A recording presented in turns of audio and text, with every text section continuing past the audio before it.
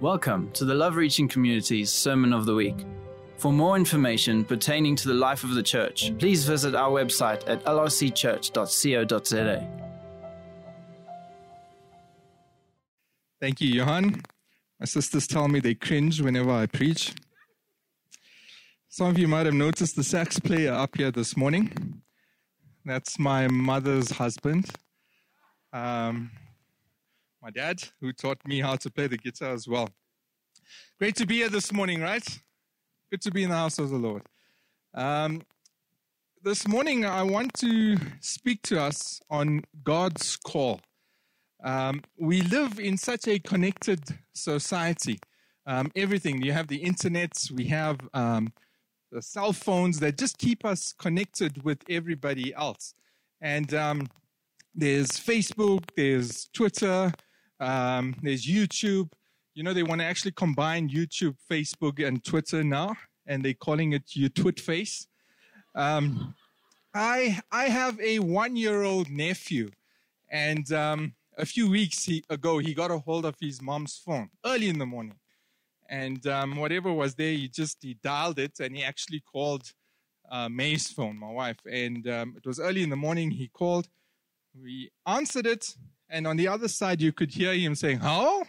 And even at this very young age, even he knows about what it means to be connected and what it is, what communication is all about, and his response to that. Reminded me of a story a while ago. A young girl went up to her mom and asked her mom, she said, "Mom, do you have the devil's number?" And the mom looked at her like any parent would and said, why do you want the devil's number? And she said, "Oh no, I don't want to call him. I just want to have it." And the mom's thought about this very quickly, and the mom responded and said, "You know what, dear? You don't need the devil's number. The devil's got your number. And pretty soon he's going to be calling it." And so this morning, I want to speak to us about when God calls, because we have all received a call from God. And when God calls, there are no excuses. There's only one response. "Here am I. Send me." Or what is it that you want me to do? And I will do it. Now, again, we often limit God's call to some of the things like, maybe going to Zimbabwe or going to India. God's called me to go to Zimbabwe, that kind of thing. But that's not only what God's call is about. God's call could be something very simple, like picking up the phone and speaking to someone who you're not talking to anymore. It means picking up the phone and telling somebody you're sorry. Maybe it's a business decision that you need to be making at the moment. All this is a response to God's call. And so this morning we're continuing on our series of His story. And these are not just stories, as you've heard it being said before. This is an historical account of what actually happened. And we looked at the book of Genesis. We looked at the call of Abraham, Isaac, and Jacob, whose name was changed to Israel, right? And this is very important because throughout the rest of the Bible, when God appears, He always says, "I am the God of Abraham, Isaac, and Jacob." We call them patriarchs. And it's important to know, and that's why we've gone through that, to see what God has done throughout their lives. And as we went through the book of Genesis, you'd remember that as we ended off last week, we ended off with Joseph, who eventually ended up in Egypt, being sold into slavery for a purpose, because he rose to prominence, and then there was a severe famine that hit that entire land. And because he had made provisions for it, he was able to save the nations, not only of Egypt, but also the surrounding nations. And eventually his dad, Jacob, comes through, and all his brothers, all 11 of them, and their children, all end up in Egypt. And that's how you get the 12 sons of Israel, or the 12 sons of Jacob. That's how you get the 12 tribes of Israel. And there's some very interesting stuff there, by the way, if you do go and read it. There's one of Jacob's sons that ends up marrying his daughter-in-law, because prior to that, he thought she was a prostitute and he had made her pregnant. You thought your soap operas were bad. Go and read the Bible. I think that's where soap operas get their ideas from. But there's some hectic stuff there. You need to go and read it. I'm not going to go through that this morning. But all of that happens, and this entire nation, or this entire family of Jacob's, ends up in Egypt. And that's where we ended last week. Now, these people multiply like rabbits. And they are now this foreigners. There's this huge nation, 400 years past. There's this huge nation that's now living in a foreign land, a foreign country. And they're called the Hebrews. Some of you might remember the synagogue that we used to partner with in Boksburg. Remember that synagogue? The one day I was in there and they saw an Indian guy and they said, Hebrew. That's the only time you'll hear me with an Indian accent. And it's only funny if I do it, not you. And so this morning, that's what we're going to do. We're going to look at the call of Moses and the excuses that he made. And they are the same excuses that you and I make today when God calls us. And we pick up in Exodus, which is a continuation of Genesis. So in Exodus chapter 1, there's a new king of Egypt. Remember, about 400 years have passed. There's a new Pharaoh, and he did not know about Joseph, and he did not know about what Joseph had done. And because this Hebrew nation had gone so big, he became paranoid. And he said, this nation has become too powerful for us. If we have to go to war, they might join up with our enemies and might fight against us and may defeat us. And so he got paranoid. And so he instructed all the midwives that whenever the Hebrew woman gave birth, he told them to kill the child if it is a son or boy, but to leave the girl if it was a girl. And these midwives were very fearful of God, and so they did not do that. And when the king went and asked them, why isn't it that you're killing the boys? They said, these Hebrew women are too strong. They actually give birth before we even get there. And therefore, we can't actually kill them. And God blessed these midwives because of that. And so then Pharaoh comes up with another plan, and he says, I am now giving an order. Every son that's born a Hebrew shall be thrown into the Nile. That's the order. Just a side note, by the way, whenever there's been a coming of a Messiah, it has always been preceded by a mass killing of babies. Before Moses could come, Pharaoh killed a whole lot of Hebrew boys that were thrown into the Nile. When Jesus came, prior to him coming, you'd remember Pharaoh giving an order to kill every boy younger than the age of 2, right? Preceded by the coming of a Messiah. Since 1973, when abortion became legalized in the U.S., till today, there's been approximately 50 million abortions carried out in the U.S. alone. Multiply that maybe by 2030 to get the global figure. Preceded by the coming of our Messiah, which will happen soon. And so the order is given out that this is what is to happen. All the boys are to be thrown into the Nile. And then there's a Hebrew family out of the tribe of Levi. And this woman gives birth to a baby. And that's who Moses is. And she looks at this baby and she sees this is a mighty fine baby. A lot like what my mom said when I was born. And she doesn't throw him into the Nile. She keeps him, but she keeps him up to about 3 months. And then she can't do this anymore. So then she makes a basket out of papyrus. And she seals the inside of it. And she places him in there. And she puts him in the Nile in the reeds. And she leaves him there. And eventually, you all know what happens. Pharaoh's daughter comes. She finds him. She takes him out. He's crying, and she gives him the name Moses. And she takes him into Pharaoh's court, which is where he is brought up. He is brought up in the palace of Pharaoh, which means he was educated, which means he could read and write. He wasn't like the other Hebrews who were mainly shepherds and at that time had now become slaves. And that is where we find him, a powerful person in Pharaoh's court, and his command would have immediately been obeyed. But when we find him here in Exodus chapter 3, he's just murdered an Egyptian.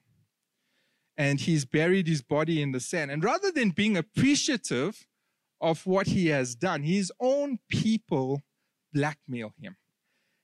And they don't show respect to him anymore. And now Pharaoh wants to kill him because of that, which is very different like the Disney's adaptation of this story.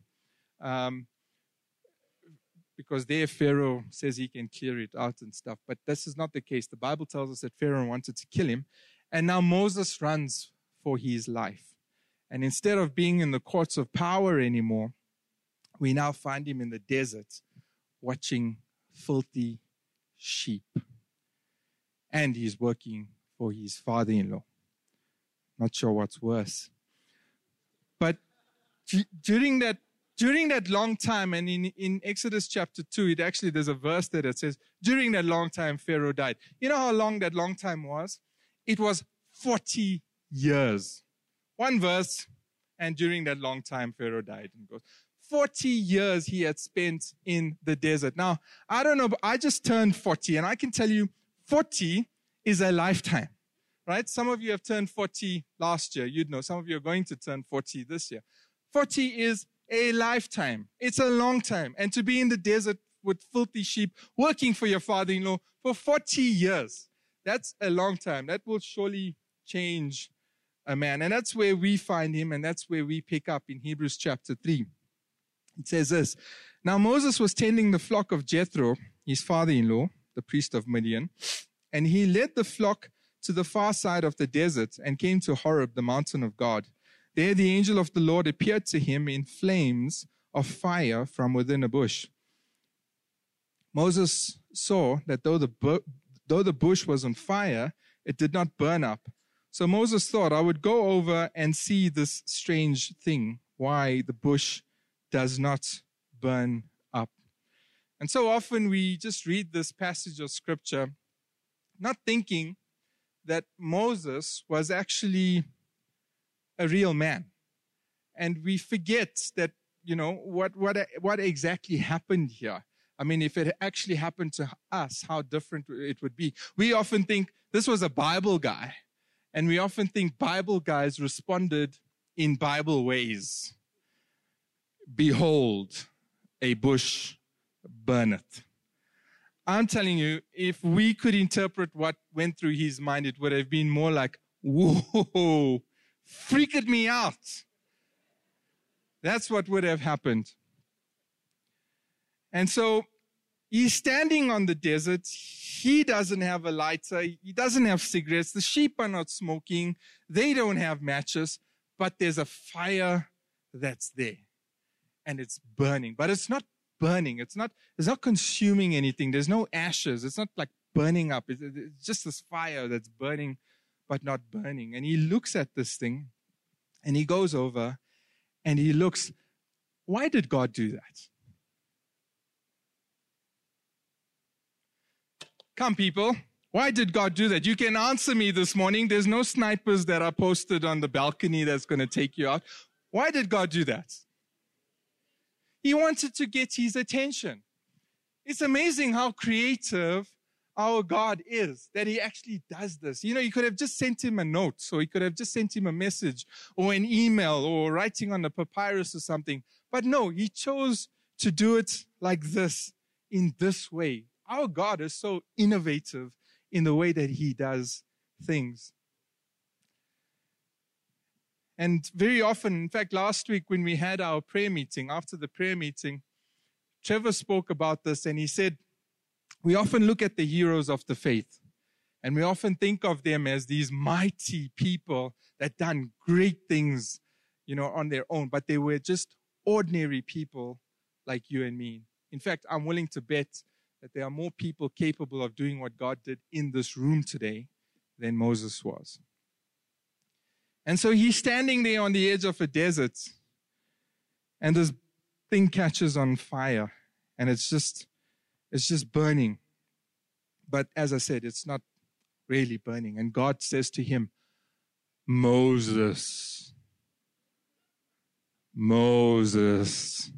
I'm telling you, if this thing just catches on fire in the middle of the desert, and you go to it and you see it's burning, but it's not really burning, and that doesn't get your attention, I'm telling you, if the bush speaks to you, that will get your attention. And God knew that. And he says to Moses, take off your sandals, for the place that you're standing on is holy ground. What has God said to you? Because when God speaks, you better be paying attention. And Moses hid his face from God because he knew this is God. This is the Almighty Creator of the universe. You see, it's dangerous for us to press ignore when God calls us. And not dangerous because he can fry us on the spot, because he can do that. But dangerous because we might miss everything that he has purposed and intended for our lives. Answer his call.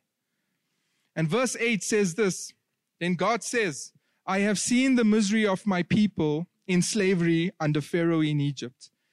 And then he says to Moses, I have come down to rescue them.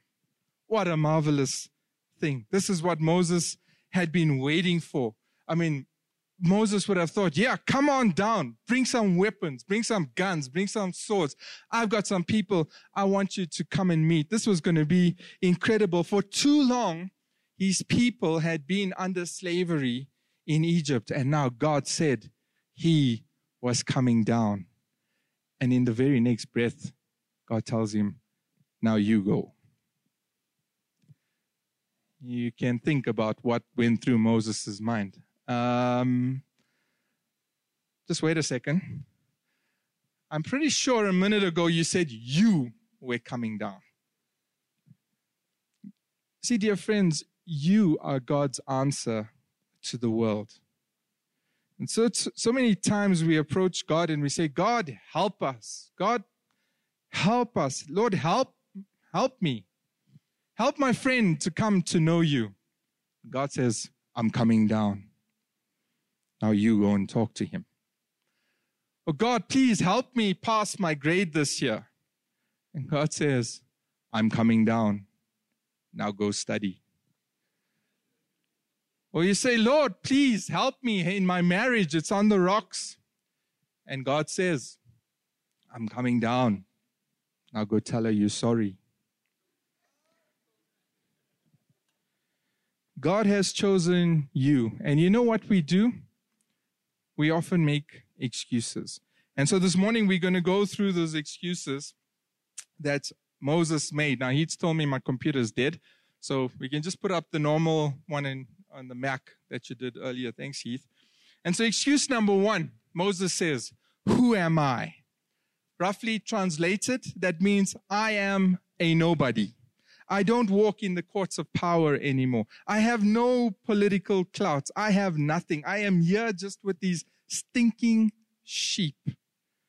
Nobody respects me. I killed a man.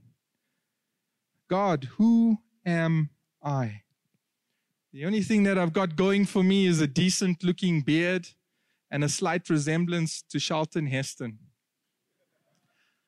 For the younger people, he was the guy that played Moses in the Ten Commandments.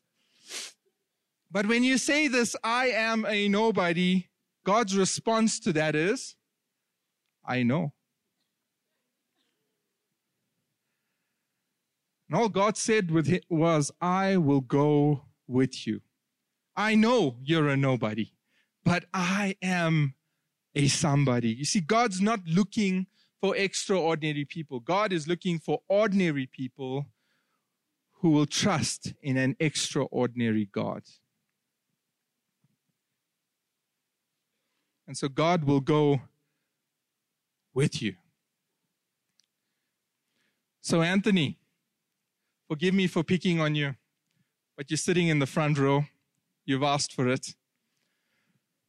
Suppose this evening you get into bed, and while you're just lying there, the light in your room catches on fire, right? And this thing just freaks you out, and you grab your phone, and you're about to call the fire department because you know there's only 7 operating fire engines in our city at the moment. So you reach out, you get your phone, and you look at this thing that's burning, and then you realize it's burning, but it's not burning. It's not consuming. There's no ashes or anything like that.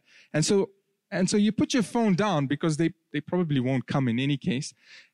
And you look at this thing and you think, wow, you've just witnessed the most amazing thing on the face of this earth now. And then while this thing is burning, it's burning, but it's not burning. It calls out to you. And it says, Anthony. Anthony. And you listen and you see this and you think, whoa. And then you become convinced that God is calling. And it says, Anthony. Anthony. You know your wife's going to tell you, answer it. And you become convinced, no, this is God talking to you. And then God starts to talk and he says, I don't know, Anthony, I want you to go and I want you and your family to go and plant a church in India. And you say, well, I'm a nobody. I'm just Anthony. I sit in the front row of the church, which is not cool. I'm just Anthony. And then God tells you, I will go with you. What would you do? You'd get out of bed, right? I'm sure the both of you, you'd consider this thing very seriously because he said he would go with you, right? Anthony's just responded, yes, absolutely, he's there. Not the Bible guy, not Moses. He comes up with another excuse. He says, okay, so you go with me? Yes, I will go with you. Okay, but I don't know what to say. How many of you have said that before? I don't know what to say. That's his next excuse. He says, okay, suppose I go to the Israelites and say to them, the God of your fathers sent me to you. And they ask me, what is his name? What am I going to say? Is this lame or what? And then God tells him, he says, tell them the God of your fathers, the God of Abraham, the God of Isaac, the God of Jacob has sent you. In other words, God was telling to him, I'll tell you what to say. God will tell you what to say. See, God doesn't need a smooth PowerPoint presentation. He doesn't need a smooth talker. He doesn't need anyone who's elegant with their words or eloquent with their words. He just needs you. That's all he needs. And we need to be obedient. So you guys, Haramses, Anthony and Sonia, you're gone. You've done this. You've gone. Moses has got another excuse. He says this, what if they don't believe me? And this is an interesting one because I never ever really thought about this. I've asked the questions many times, and many times we've spoken to people that still don't respond and still don't believe us. And so we ask, what's the purpose? Why should we even do this if they're not going to believe us? And did you know that it's not your job to make them believe? Did you know that? How many of you knew that? How many of you felt like that before, that these people won't believe me? See, God has called us to different things. For me, God's called me to be an elder here at LRC. It's not my job to make people believe. It's your job and it's my job to be obedient in proclaiming the good news of Christ. And it is the Holy Spirit's job to draw people unto Him. Anything else is manipulation. Anything else is manufactured. It's our job to be obedient to him. Now, God doesn't tell him that in so many words. But when Moses says, what if they don't believe me?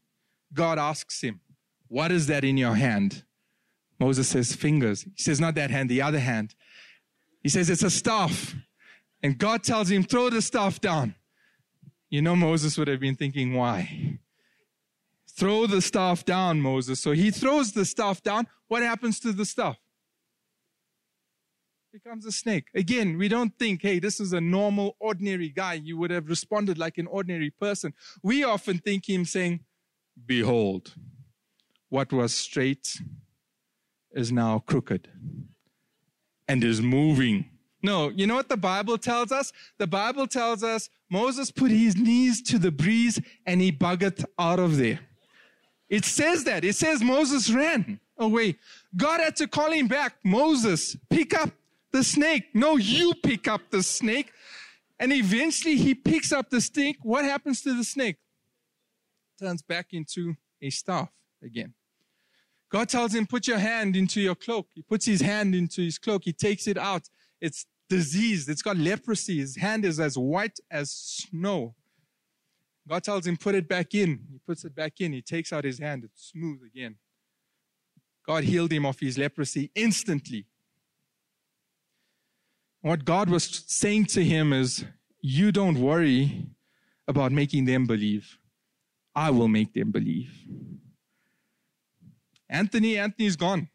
He's gone. If you went to his house, there's already new people living there. He's packed his bags, everything, and he's gone. Not Moses. Not Moses. He's got another excuse. Okay, so you'll go with me?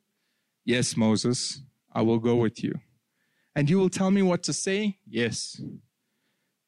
Okay. And you'll bring the tricks? Yes, I will. I don't talk very well. When he said this, he said that he's not eloquent of speech. Most scholars actually will tell you that Moses actually stuttered throughout his life. I'm sure you would have probably exaggerated that when he gave this excuse. God, I don't talk. See?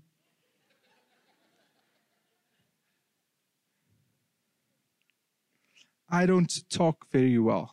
God asks him, who made man? Who made his mouth that he could be mute or deaf? Who gives him sight?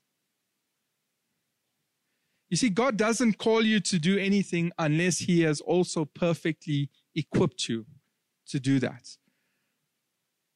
Psalms 139, the scripture of mine that just always fascinates me, about where God says, you are fearfully and wonderfully made.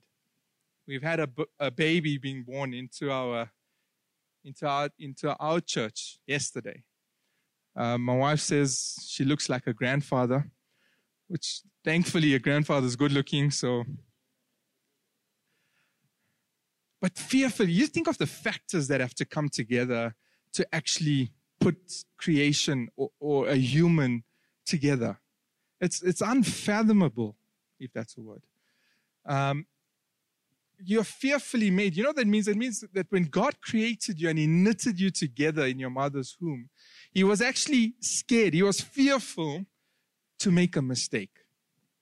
That's what I interpret this to be.